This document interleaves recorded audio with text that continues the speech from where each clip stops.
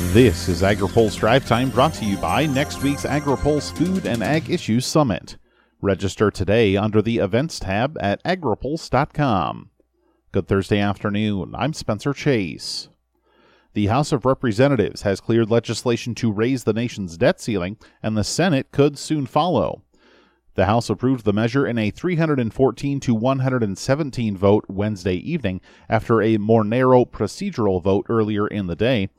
House Speaker Kevin McCarthy spoke to reporters shortly after the vote and extolled many of the virtues of the bill, including the changes to federal welfare program work requirements. There's going to be people who are on welfare today that will no longer be on welfare, that they will find a job because of the work requirement. And not just when they find that job, their self-worth, their attitudes are going to change. They're going to believe in themselves. They're going to be able to buy a house, send their kids to college because of the vote we took tonight. The changes raise the minimum age of work requirements for the Supplemental Nutrition Assistance Program, but also add new exceptions for the homeless, those coming out of foster care, and veterans. House Ag Committee Ranking Member David Scott said he pleaded directly to the White House to assist the nation's service members. The veterans are living in more insecure food households than anybody else. A 7.4% higher than the general public. And when I told President Biden that, he said, we got to do something about it. The Senate is determining the timeline it will use to consider the bill, and a vote could happen as quickly as this evening. Democratic leader Chuck Schumer said Thursday morning he wants the process to stop short of changing the bill, and he wants things wrapped up quickly. At this point, any needless delay or any last-minute holdups would be an unnecessary and even dangerous risk. And any change to this bill that forces us to send it back to the House would be entirely unacceptable. It would almost guarantee default. So again, the Senate will stay in session until we send a bill avoiding default to the President's desk, and we will keep working until the job is done. Several senators are pushing for votes on amendments to the legislation.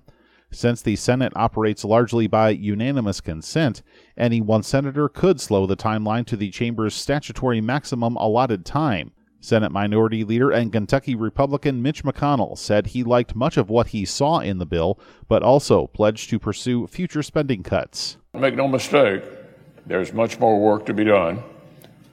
The fight to reel in wasteful spending is far from over.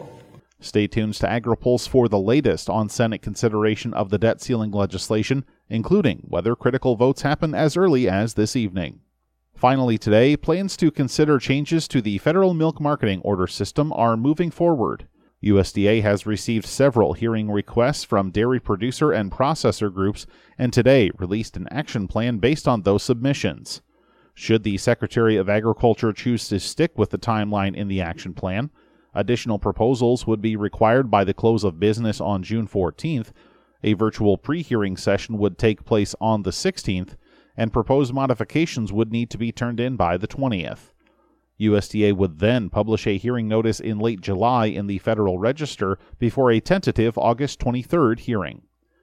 The National Milk Producers Federation, which represents many of the nation's producers, and the International Dairy Foods Association, which represents processors, have filed separate petitions thus far. IDFA's petition is more narrow in scope and focuses on the manufacturing costs received by processors, but NMPF is calling for broader changes to the system. Jackie Fatka has more in her story on agripulse.com. Now, here's a word from our sponsor. Register now for the 2023 AgriPulse Food and Ag Issues Summit in California. The event will offer participants a full day of presentations and panel discussions. You can hear from members of the California Legislature, food and agriculture leaders, along with industry experts and academics. The summit takes place on June 5th at the Sheraton Grand Sacramento and through our virtual experience.